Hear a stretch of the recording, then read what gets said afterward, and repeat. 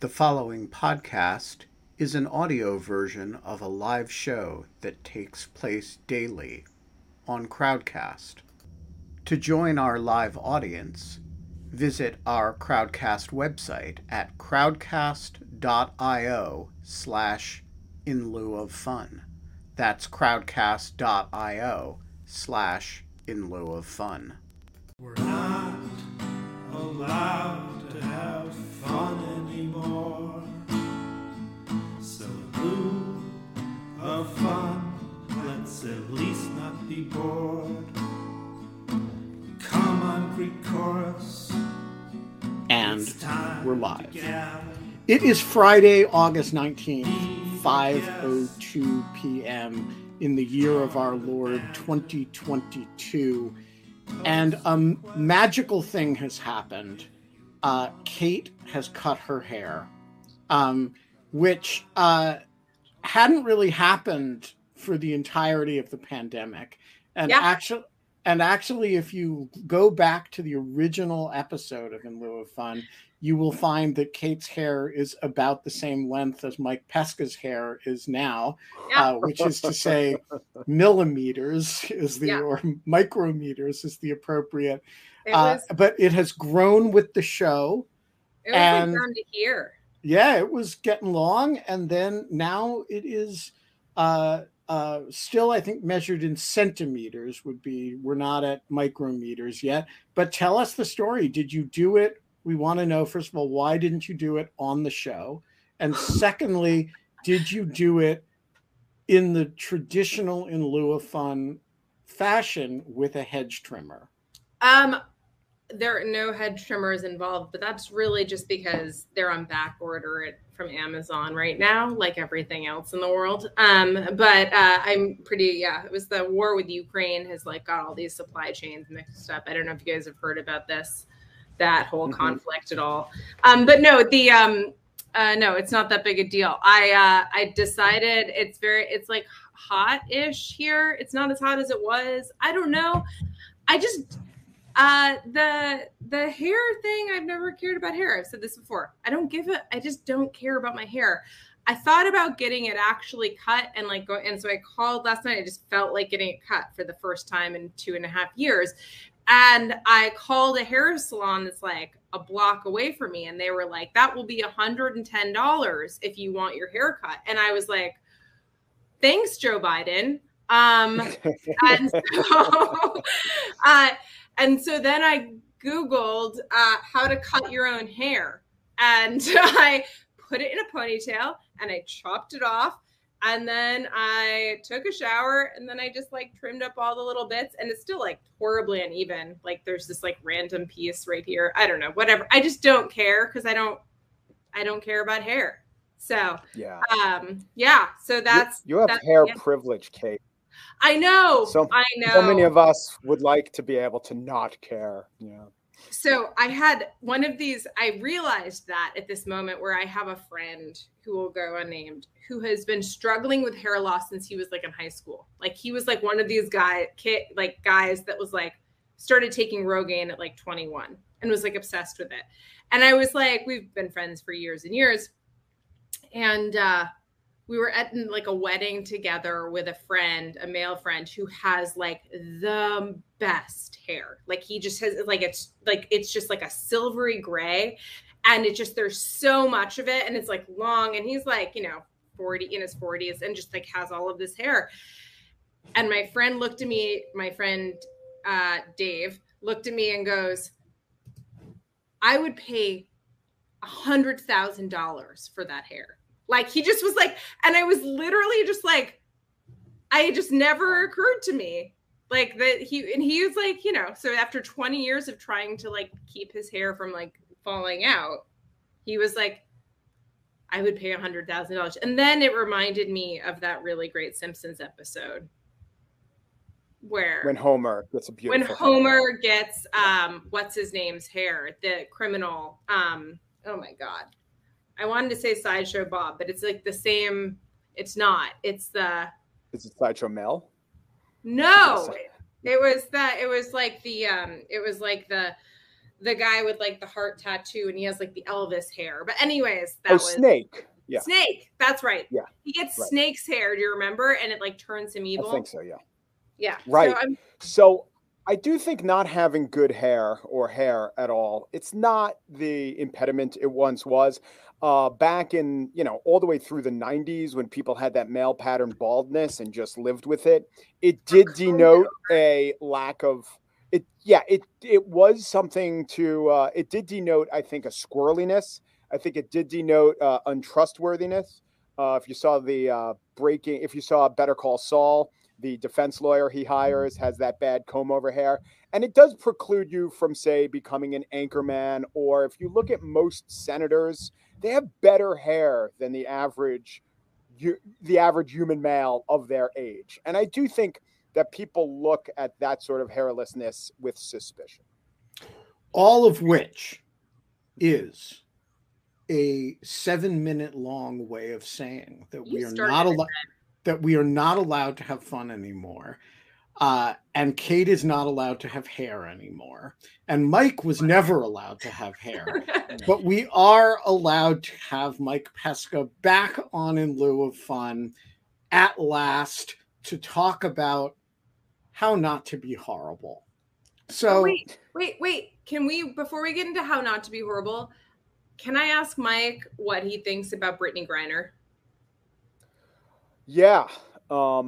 I think that at first it was very perplexing that someone of her, what I perceived to be stardom, which really might have been elevated. You had a really great monologue about this on The Gist. Yeah. This is someone who is the equivalent, and then I named 3 or 4 male basketball players. So not quite LeBron, but, right under that level of greatness. WNBA is not as popular as NBA. And I knew that it was a tactic not to have a lot of publicity about her. I don't know what the tactic bought us. A friend of mine named Ethan Strauss has an interesting podcast in Substack. And his theory is that we're being told to care more about Brittany Griner than a couple of Paul Whelan or a couple of the other detainees for reasons that he thinks that he resents and he thinks the public resents. I don't know. I talked to my wife about this, who never heard of Brittany Griner beforehand, and she just feels so horrible. And I don't know exactly what Russia's game is. I find it interesting that Iman Shumpert, an NBA player, is recently busted in the Dallas airport for having marijuana. So each, municipality can enforce its marijuana laws. I suppose that Russia is doing it way too harshly and also probably, as a stratagem on the international stage. I also think that, and I also have interviewed the guy a very good biographer, Paul Farhi. Do you know him from the Post? He kind of went into just this kind of, international research, but beforehand, or maybe at the same time, he did a great biography of Victor Bout, who is the guy, the merchant of death that they're going to swap him for. I think it would be a fine swap. Bout's only in a U.S. jail because he agreed to do business with the FARC, but he never actually did business with the FARC. And that was a trap because doing business with they're a designated U.S. terrorist organization, whereas everyone else he flew guns to wasn't. And there was another, sorry to go on for so long, but there was another detainee swap from a guy who was in a Connecticut jail for years and years and years. And I even felt sorry for that Russian guy. It just seemed like he was doing what he did, and he's a generally amoral person. But it wasn't really against the law until a United States agent entrapped him in the law, probably not the correct legal analysis, but dangled a deal in front of him that would have violated U.S. laws. I don't think anyone becomes less safe if Victor Bout goes back to Russia. I really don't. All right. I just want to say marijuana drug law enforcement generally sucks, but when it's done in order to take hostages, it particularly sucks. Yeah.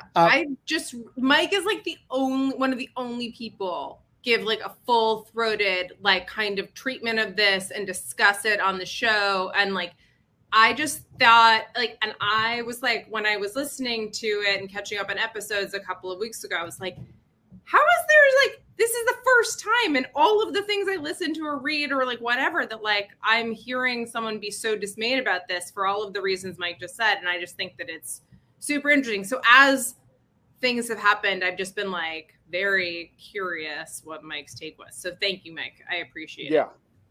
All of which brings us to being horrible. So a number of a couple of years ago now, maybe more, because the Gist was on hiatus for a while, Mike did a monologue, might have been more than one monologue, about the standard of not being horrible. And before we go any farther, I have to ask you, horrible or horrible? Let's say, I'll have to say it, just a series of horrible events. That's how I say it. Horrible. Yeah. Because I think there's the never the twain shall meet between the people who say horrible and the people who say horrible. Right. This is horrible like orange juice, I guess is how it would go. Horrible. I'm horrible very much orange. In the horrible department. Anyway, the gist of the monologue, if I can, the gist of the spiel, if I can be so bold, was that a good standard of conduct is, would it be horrible to do X? And if the answer is yes, then you probably don't want to do X. And it was set up as a political standard, but I think I was reminded of it the other day because somebody asked on the show what norms we would propagate, and I said, "Don't be an asshole," which is kind of similar to "Don't be horrible." So I was thinking, it was kind of on my mind. And then Wednesday or Tuesday or Thursday or one of those days, Mike did another monologue about high conflict and invoking the great Amanda Ripley book, which I still have not read, about escalating and de-escalating of high conflict. Which kind of is a similar theme. And so I thought we should discuss this shit. And so I'm just going to turn the floor over to you, Mike, and you can do a spiel. You can repeat your spiel. You can do a provocation. You can do something horrible, and to see how we react. The floor is yours. Thank you. Don't Be Horrible originally started with the North Carolina bathroom bills, and I thought this was not a very hard subject to parse. Not only were all of my inclinations at the time on the side of the people who might want to use the bathroom that they felt would not get them attacked, for instance, I also thought all the opposition arguments just didn't carry any water. So I articulated a standard of just don't be horrible. If you're wondering, well, should they really be using these bathrooms? And what if there is someone in the bathroom of a different gender? Well, what's the horrible thing to do? The horrible thing to do would be to tell someone who feels uncomfortable using the men's room that they have to use the men's room. That's a horrible thing. Since then, I think especially on that, I was saying to myself, the standards maybe have changed a little. And so I don't know what the don't be horrible stance is with Leah Thomas, right? Would it be horrible to say you can't swim? That seems pretty unfair to the women who were swimmers. Fina articulated a tension between justice and fairness, which I thought was pretty interesting. Saying essentially maybe justice is to allow Leah Thomas to swim against women. Maybe fairness isn't. It's something to think about. I don't know what horrible is, but just in the last couple of days, again, with the issue of gender, there was a girls volleyball tournament in the state of Utah. And one of the teams thought that, or one of the parents of one of the players, a losing player, thought that someone on the other team might be transgender or might be a different gender than she's playing as on the girls volleyball team. So at that point, even if that's your suspicion, what would the horrible thing be? And the horrible thing would be what they did, which is to pursue proof that she wasn't a girl, and the proof was not forthcoming ever since she was in kindergarten. She's always been registered as a girl. And thankfully, the state commission didn't want to take it any further into something like genital inspection. These days, though, I do think, and South Park had a segment on this, an episode, that tolerance used to be an ideal, and now tolerance gets poked a little. It's not enough to be tolerant. You have to take a stance on one side or another. And sometimes I think stances are right, but I don't know if you always have to take a stance. So, if you look at, for instance, during the Black Lives Matter protests, the poetry organization that put out a message of support, that was not horrible. It would be perhaps horrible not to support Black Lives Matter, but it wasn't good enough, and it led to mass firings within their ranks. So ethically speaking, I would at least say that Don't Be Horrible didn't carry the day in that circumstance. That's Don't Be Horrible. I'd love to get into civil wars and right-wing militias, but I would like to also cede the floor back to you guys. What do you think? I love the Don't Be Horrible standard. I think How is it so different from Don't Be No Assholes? Oh, I think it's a very similar standard to the No Assholes rule, which is a explicit policy at lawfare. And I think now it's the difference is that it is possible to be an asshole without being horrible. The No Assholes rule is a little bit more about, don't be a prickly jerk when we're trying to work together, right? It's something short of horrible, right? It's like, be a pleasant person to work with. Don't be the person who's always, making things less pleasant. I think Don't Be Horrible or Don't Be Horrible is more about humanity, actually, and less about manner. I mean, if you've decided that your life ambition is to regulate which bathroom people use, it's a little bit more than being an asshole. I would say Don't Be Horrible is the political expression of the interpersonal Don't Be an Asshole rule. But because politics magnifies everything, it probably the stakes are generally higher. Mike, you bring up a really interesting point though about tolerance. Can we actually talk about this more? Because I feel as if just being tolerant was, I don't know, it was how I was kind of it was how I was kind of raised. Yes. It was an ideal to shoot for, right? Yes. Yeah. Of course there was the obvious paradox of tolerance, right? Which is how is a person going to be, the paradox of tolerance being if you're tolerant of intolerance, then how, where does that leave you? Are you tolerant of everything, including people who are tolerant of nothing, and type of thing? And where do you, and then I think you get to this point of where you decide to take a stand. But I just I'm Don't Be Horrible seems as if it is the political equivalent of some type of kind of it kind of depends on the stakes, right? It's about what it's all it's not just there's a reason that we care less about Leah Thomas, I can't remember, being able to swim competitively in the Ivy League, where she's not even going to go to the Olympics or do whatever. That can be a whole thing, but also the stakes are low comparably, right? Except that people see her as some type of trial balloon for future conflicts around that do matter in this realm, right? And so I feel the same was true with bathrooms and gay marriage. And all of these kinds of things is that you had the Rick Santorums out there saying it's a slippery slope. If you let gay people married, then they're going to marry their cats and dogs, or whatever it was that he used to say. And it was just absolutely awful.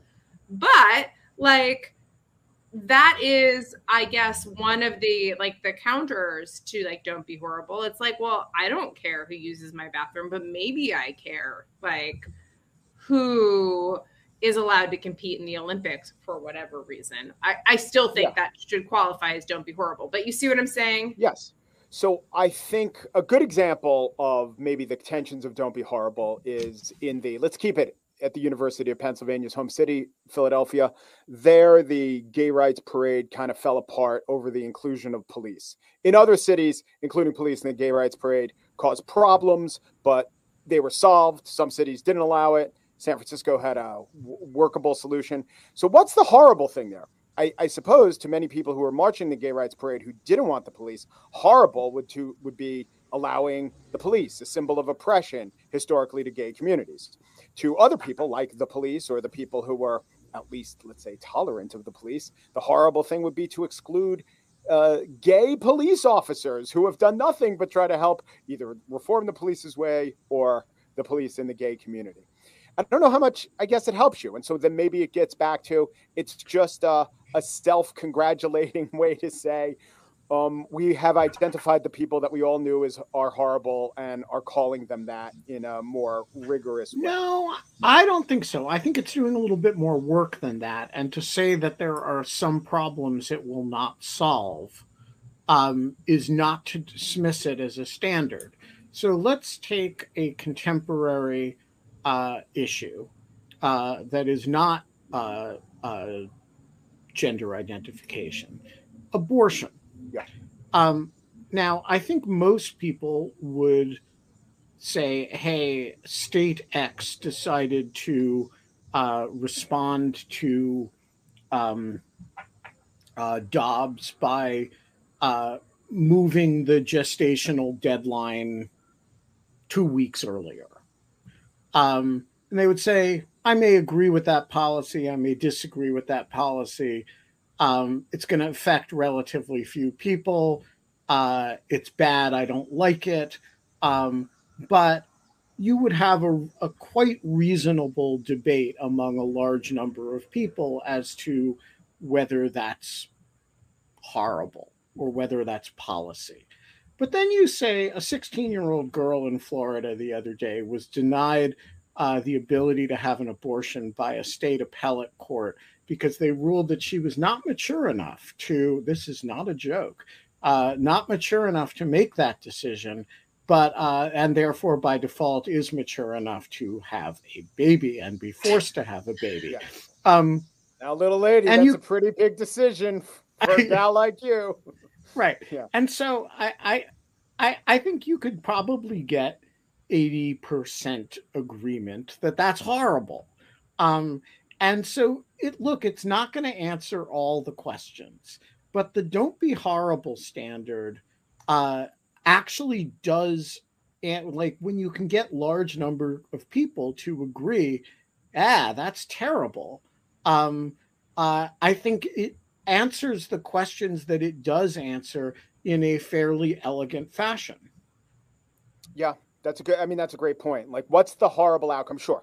For a percentage of anti or pro-life people, just any abortion under any circumstances, and this is why they want no rape or incest exceptions. But then when it happens to the 10-year-old in Ohio or the girl you're talking about, 80% of the people will jump to, well, it's so much more horrible to make her have the baby. It's much, much, much more horrible, no matter how horrible. Right. So what is the least harm that is to be done? And it is to allow that child to have the abortion.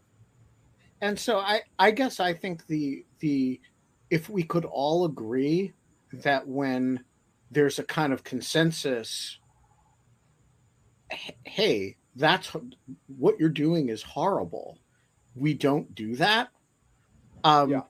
That could actually be the basis of, and now I think the bigger problem with the standard, honestly, is that, to go back to the bathroom example, that people actually don't agree about,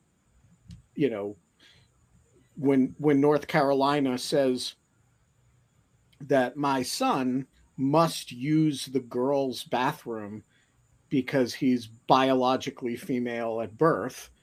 I think a lot of people don't think that's horrible. Now, that's because they don't know any trans people. And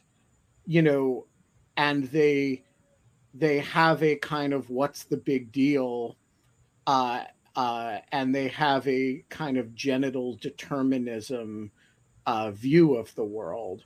But I think the more people actually interact with trans people, the more they actually just fall naturally into that's kind of barbaric to require, a trans male to use the girls' bathroom, particularly in a high school. And I think that just as now, which was not true 15 years ago, even conservatives who are very high on Dobbs hasten to say, of course, we're not going to do anything like this with overturning the gay marriage decision, because that would be horrible. And I think there's a people have kind of gotten used to the idea of gay equality in a way that people have not yet gotten used to the idea that gender is a bit more fluid than we like to think sometimes. Yes. I also think that the idea of don't be horrible, if we really let it guide us, it's more of a do least harm ethos. And I think especially we as Americans don't subscribe to that. Probably states with a better safety net, or Scandinavian countries, or even just smaller countries where they really see each other as real people, maybe ethnic kin. But, just look at ranked choice voting, right? What ranked choice voting really does is a way to organize ourselves so we don't pick the most bad person.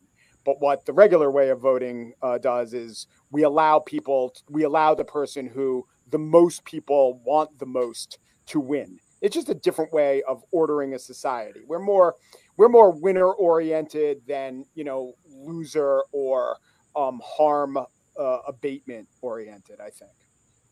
Yeah, I think that's exactly right. This is kind of why I was like, I think the stakes matter in horribleness. Like, I think that because it is about a harm it is about harm. And I don't know, that's a really interesting follow through though, Mike, about the ranked choice voting. That is a really great way of putting it. It is it's the least bad.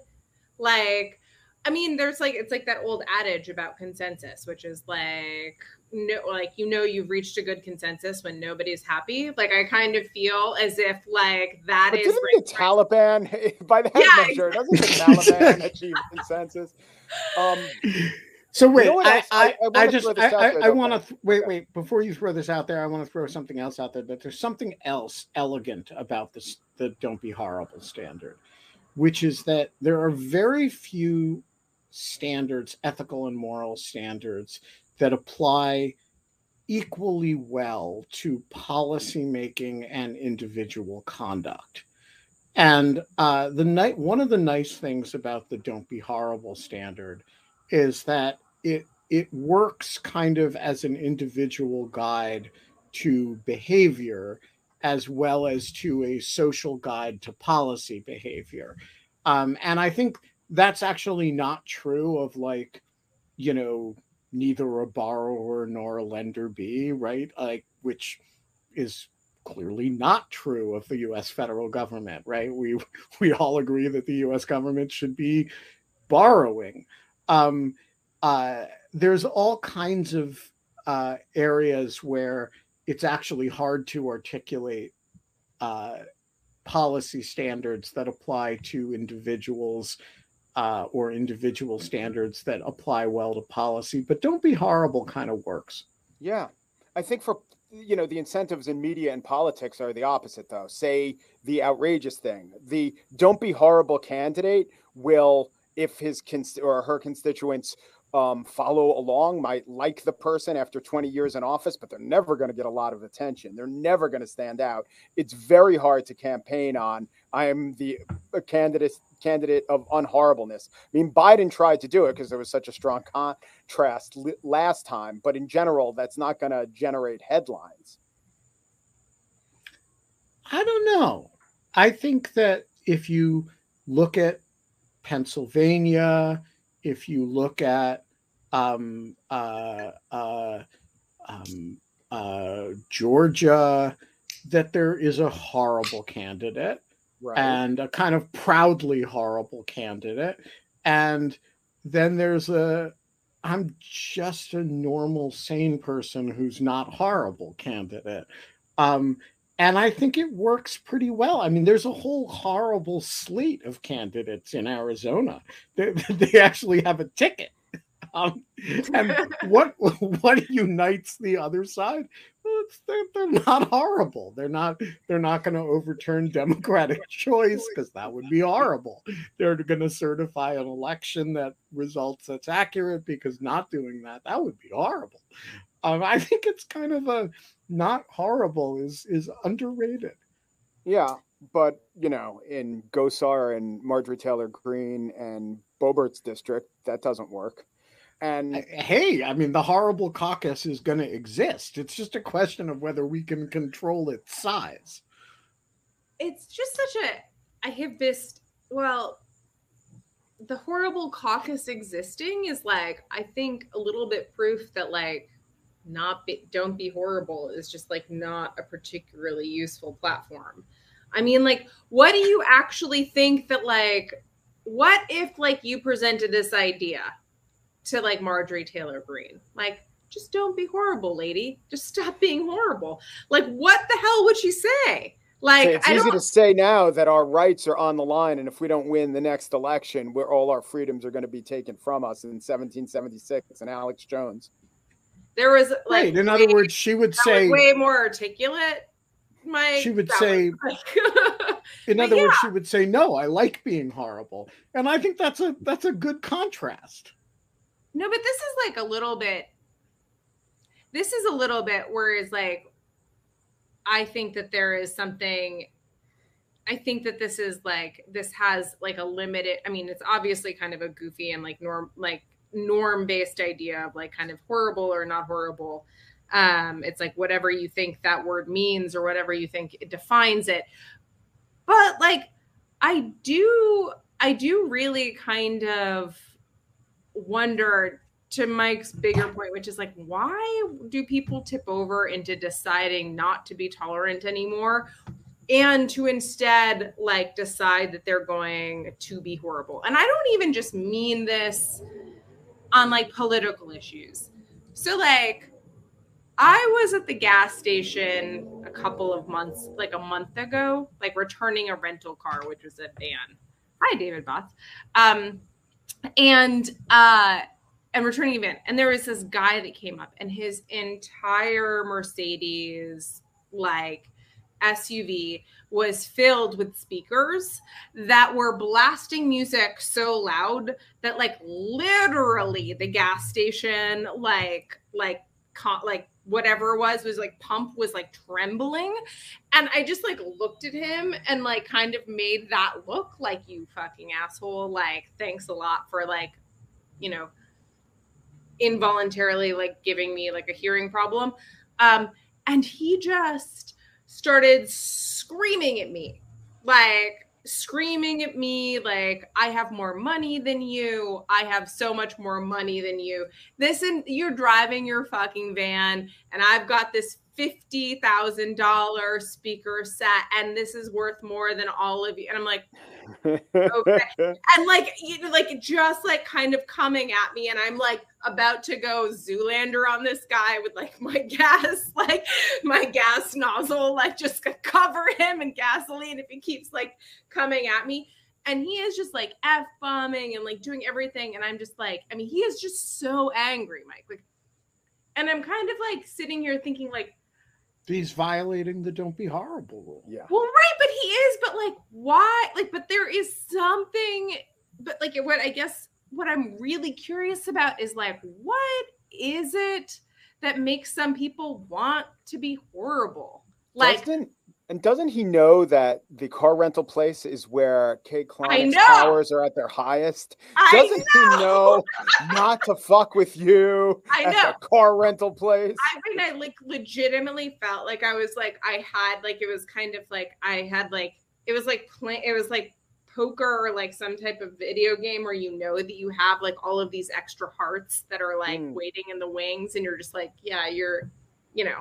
But anyways, I just kind of sat there and it's like, and but I mean, this happens to everyone has one of these stories. Like they come into contact with someone who is so hostile and just so angry and so whatever. But I feel like I feel like it's gotten worse. And I feel like people, or maybe it's worse because there are people out there that do this for a living now. Like they're horrible to people literally for a living, like Marjorie Taylor Greene. And so I just want to point out that Kate is solidly in the horrible camp. Wait, the pronunciation. What? Oh, am I? I didn't even notice. I can't. Yeah, Mike is more in the horrible camp, and you're in the horrible. Yeah, but that's Mike, and I grew up in different parts of the country. But there's like, anyways. But I mean, like, but right, like, so there's like, I guess my point is like, there are some people who are just like so angry. And so, and like, we're adding all this logic to this idea. We've like got the harm principle in there. We've got like the degree of harm. We've got the slippery slope analysis. But like, what about people that just like being horrible? Yeah, I think you're right. I think it's increased. I think that there's a correlation between the whole deaths of despair thing. I think that you're lucky you're doing this return in New York and not a place where there would have been gun racks on the back of the truck along with. I totally agree with that.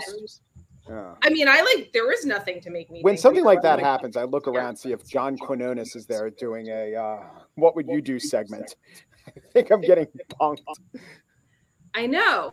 It just, but like, I don't know. Like, they're just kind of like, this again brings us to the paradox of intolerance, which is like, what if you're a tolerant person? What do you do with a person like that? That just screams. Yeah. I mean, I guess you take it.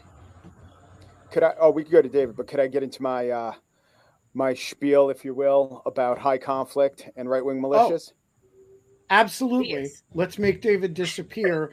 and he'll be back. Alaric up, because Alaric's question was about this, so he will set up this spiel beautifully. Cool. I was worried my question was kind of tenuous, but listening to the gist as I do, I know you really advocate against catastrophizing. There's a lot of it going on, and so I was gonna ask, how that sort of dovetails with horribleness. Yeah. Funny you should ask, Mike. Yeah, I do think that it's very hard, and they're all gray areas. So what I was talking about on the gist, what I've been talking about for the last few days, just because I think it's a point not being made, is looking after the warrants were served on Mar-a-Lago, the outburst of anger and threats from the right.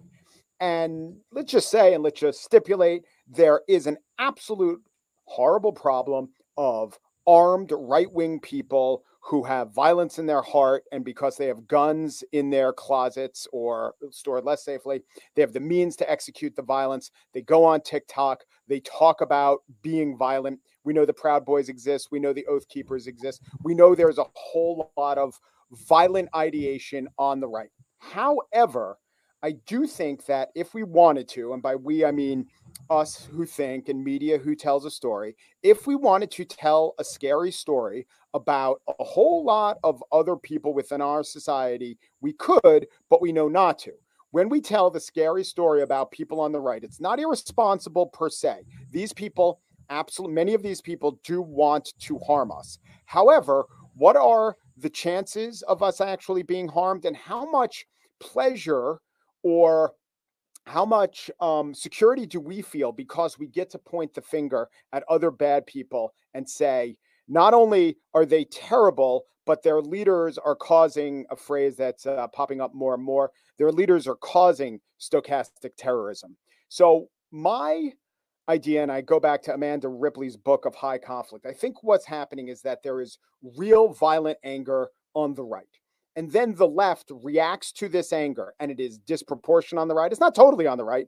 Roll Call did a survey of people in Congress, and they found that 70% of Democrats said they got 70 total Democrats said they got death threats, and 50-ish Republicans said they got death threats. So it's not proportional, and 3 out of 4 people who've been arrested by the FBI or federal authorities for threatening a federal official have threatened Democratic federal officials. This is all true. However, when the left receives these stories and they hear stories about how much the right wants to kill them, the left responds in kind with everything from suspicion to aggression of their own. And then when the right, elements of the right, tell the stories about what the left is thinking and how much they hate these people on the right and how violent they think they are, the right gets further aggrieved. So it's this never-ending cycle. And what I was talking about on the show, for instance, I said, after this came out of the raid, Marcy Wheeler and others said, someone is going to get killed. And it turns out that a guy did attack the FBI office in Cincinnati with carpentry tools, and then he led him on a chase, and he was the one who got shot and killed. Like Ashley Babbitt was the one who got killed. Like many of these sovereign citizens are the ones who got killed. If you wanted to say what these threats of right-wing violence are going to result in is death of right-wing militia members, that would be more accurate than predicting the death of regular citizens. I think it's an extremely bad development in American public life that a recent poll from UC Irvine, and I have problems with the poll and the person who took it, but it shows that 50% of Americans said we're headed for a civil war. How do you define civil war? What does that really mean? But the reason that 50% think it is because there's this high conflict cycle of actual threat, perception of threat, and counter threat. If we wanted to say, you know what the most difficult and dangerous thing in America is right now? Well, it's clearly militant Iranians. There was a Brooklyn journalist who was stalked outside her house, who's an Iranian dissident, and they arrested a guy with an AK-47. Salman Rushdie was attacked and almost killed by someone who was guided by a fatwa. John Bolton, there was a plan to kill a former administration official as executed by the Iranians. There was, and this doesn't exactly dovetail in, but there was anti-Muslim murders in Albuquerque. And if this fear of Iranians was in the air, we would light upon that and say, here's another example of it making us unsafe.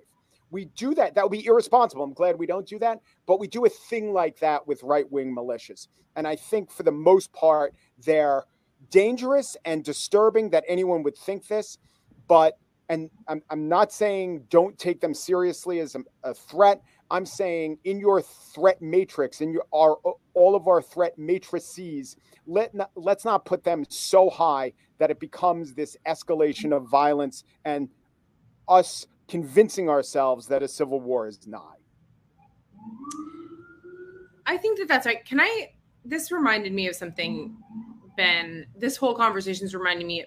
Remember when Dan Byman came on to talk about his book, Ben? Indeed. Yeah. Yes. So Dan Byman is a colleague of Ben's at Brookings and is brilliant and wrote this great book about hate. And Spreading Hate is the name of the book. And it's very good.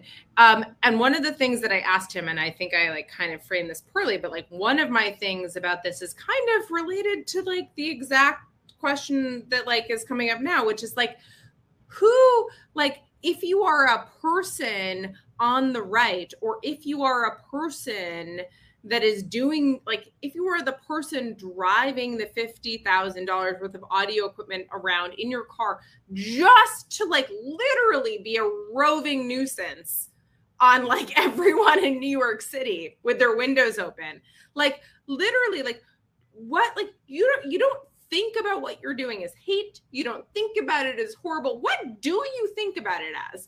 And this is kind of this is why I kind of wanted you to say what Marjorie Taylor Greene would say if you told her to just stop being horrible lately. Do people, we have this flat term for all of these kind of people who espouse hate or do whatever. But I don't imagine that actually in these meetings, and I know this from reading Kathleen Belew's work and others, they don't sit there in these meetings of the KKK or neo-Nazis and like necessarily espouse hate. They actually are usually promoting some other type of like positive vibe or something else that they like, but the action of it is to be incredibly hateful or incredibly horrible to other people. And so like what I guess I'm trying to say is like how does like no one like what, and this was my question for Dan, which is like, okay, like spreading hate is like your whole book is about hate, but like what do they call it? Like what do they call what they're doing?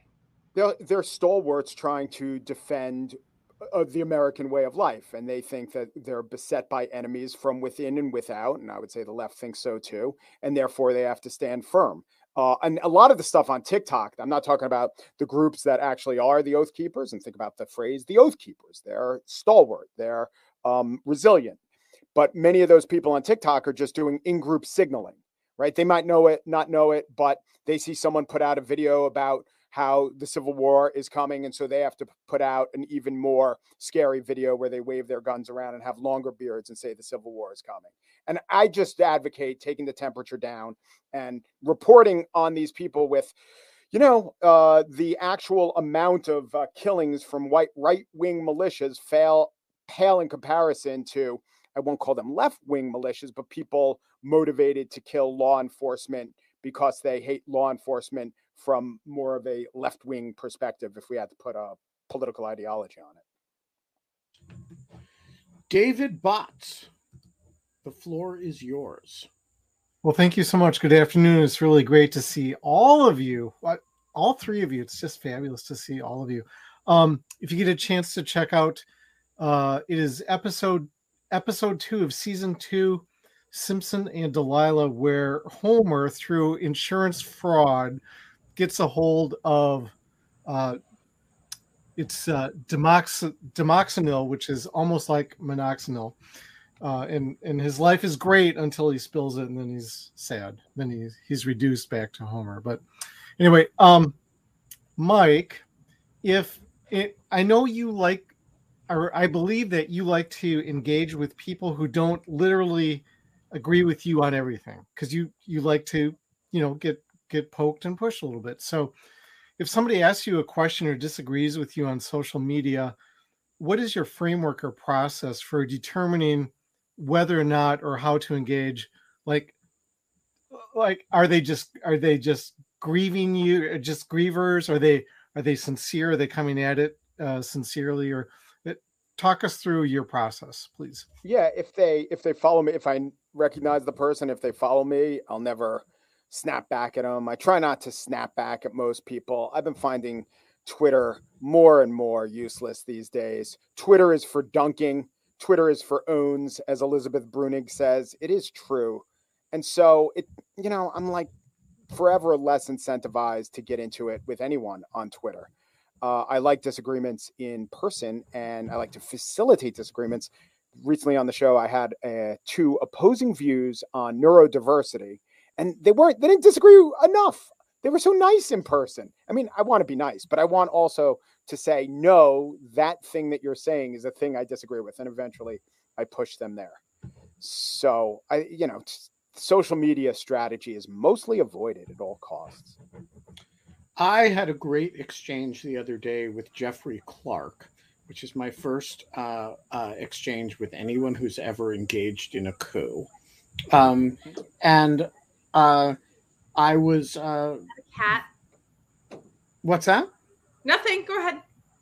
And I was very pleased with it. I thought he was appropriately hostile and unpleasant, and I was cheerful about it. So I enjoyed my my Twitter exchange with Jeff Clark a great deal, and I plan to re-up it on the day of his indictment. I'm just gonna say that, like, just because they're nice to you on social media doesn't mean that they're not horrible. I love this cat so much. This is different from the last one. Oh, sorry. I sometimes feel guilty about liking, not literally liking, but really getting enjoyment out of people who are caustic on social media. My number one person in that category is Ken White, the Pope hat. He really lets him have it. And mostly I agree with Ken, but man, he's not elevating the discourse. Yeah, so I am only mean to one person on social media, and that's Rick Grinnell, and I just consider that a sacred obligation, because he tried to turn an innocent exchange between me and Mateo, who's here in the Greek chorus, and Paula, who's normally here in the Greek chorus, but I haven't seen her today, into a creepy thing where I was, talking about foot pics with kids. And I thought that was beyond the pale. So I try to send him foot pics and get other people to do that. And I just think that's the only rational way to respond to that sort of thing.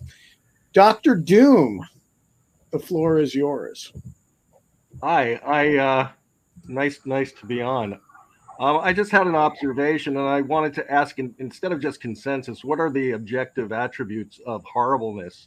I have an opinion that humiliation of people has an awful lot to do with what's going on, and finding a way to reduce a sense of humiliation, even people that you might find deplorable, would be a good idea.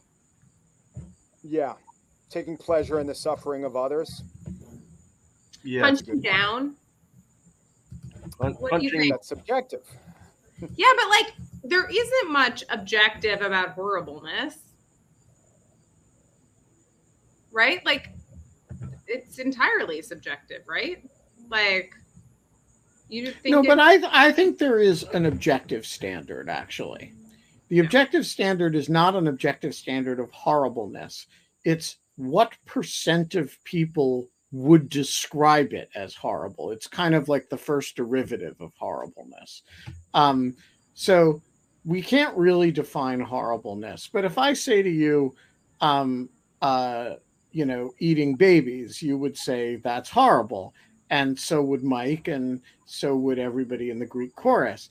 And so there's some threshold of agreement about horribleness that is a kind of useful proxy for horribleness. But then you get to the question of what about, about your own group and the groups that you're in. And when you have two groups who are, or people, representatives from different groups who are scraping and chafing against each other.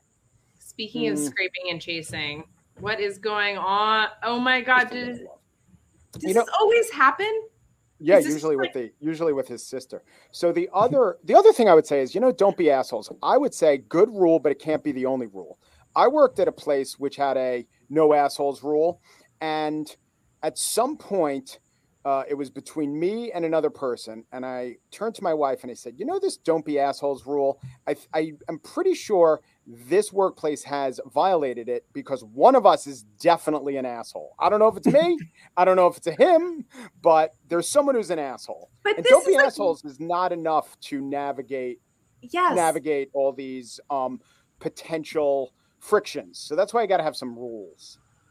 But this is exactly my point. Horribleness and assholishness are completely subjective terms. This is like completely subjective. And like what you just said about different groups is like basically the idea that a community defines norms and then like the norms are like whatever the community says. But if you change the construction of the like community, no one is going to agree on these types of things. And so I think that like this is why Am I the Asshole is like such an endlessly fascinating like Reddit thread, because it is literally people like putting these things out there for a very diverse, no one knows what communities that they're in and like everything else. And so it's like fascinating when like they come down, like a community comes down in opposition to something that you would be like, oh no, you're totally the asshole, or like something, right? Or like, oh, that was totally fine. So right, I'm gonna be the asshole right now and say we have to end on time today because I'm cooking dinner for a bunch of people. So Daniel, you get the last question today. So my question is just following up on Ben's Twitter exchanges, which is how would you compare your exchanges with Clark with your exchanges with Rick Grinnell on any of the dimensions in this conversation that we have talked about? Well, I would say, so I would evaluate them differently. First of all, I was definitely an asshole in my interactions with Jeffrey Clark. But I would say righteously so, because if you seek to overthrow the democratic processes of the United States, and then you go on Twitter and boast about it and ask for everybody's congratulations, and you do that knowing that the Deputy Attorney General of the United States, in the presence of the president, had said to you, you're an environmental lawyer, why don't you go wait in your office and we'll call you when there's an oil spill, that there's a chance that some wag is going to quote that at you. And if you then respond by saying, Westlaw brims with my cases, which I believe is an exact quote, you run the risk that that asshole might mock you.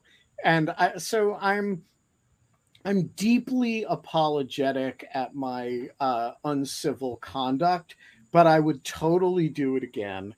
And I really don't apologize for it. And I think making fun of people who are proudly criminals is one of the sovereign prerogatives of philosophers. Now, as to Rick Grinnell, I have to say I feel an obligation on behalf of two groups of people. One is the nation of Germany, and the other is the U.S. intelligence community, to mock Rick Grinnell. And I understand that not everybody feels that obligation or thinks that's the highest calling in the world, but I feel like it is my job, just as it's my job to troll the Russian embassy. Rick Grinnell could easily be the next Republican vice presidential nominee. And so I don't think he gets this is somebody who is a, sort of zealot for a bad cause. And I do think mockery is one of the ways that we deal with that. So I acknowledge that I violate the no assholes rule. I don't think it is horrible, however, because I think both are done in defense of democracy. And as Barry Goldwater once said, extremism in the defense of liberty is no vice and therefore not horrible. And moderation, I forget what moderation is, no virtue. But the point is, you need to send foot pics to Rick Grinnell, and that's just the way it works. But all of this is completely meaningless. Like, if Barry Goldwater said that, so if you're Jeff Clark, then you think that you are saving democracy. Oh, stop with this moral relativism, Kate Klonick. We're out of time. And, so listen, people, don't be horrible, and have a great weekend, and don't catastrophize things that are merely bad. And we're going to be back on Monday. Mike Pesca, you're a great American. Kate and Scott are going to find a guest on Monday, probably a great American. Who knows? They might choose a lousy American. Probably not. A great Scotswoman. Who knows? It'll be a bunch of hours and 59 minutes from now. And until then, Mike Pesca. Well, we can't have fun anymore, but we can have $50,000 cars with awesome subwoofers. That's all why? We need. That's literally why. Why would you pay $100 for a haircut? For the love of God. All right, I'm going to go cook dinner. Kate, I like the haircut. Thanks. And Mike, I like the haircut too. Yes. Bye. 'Cause we're not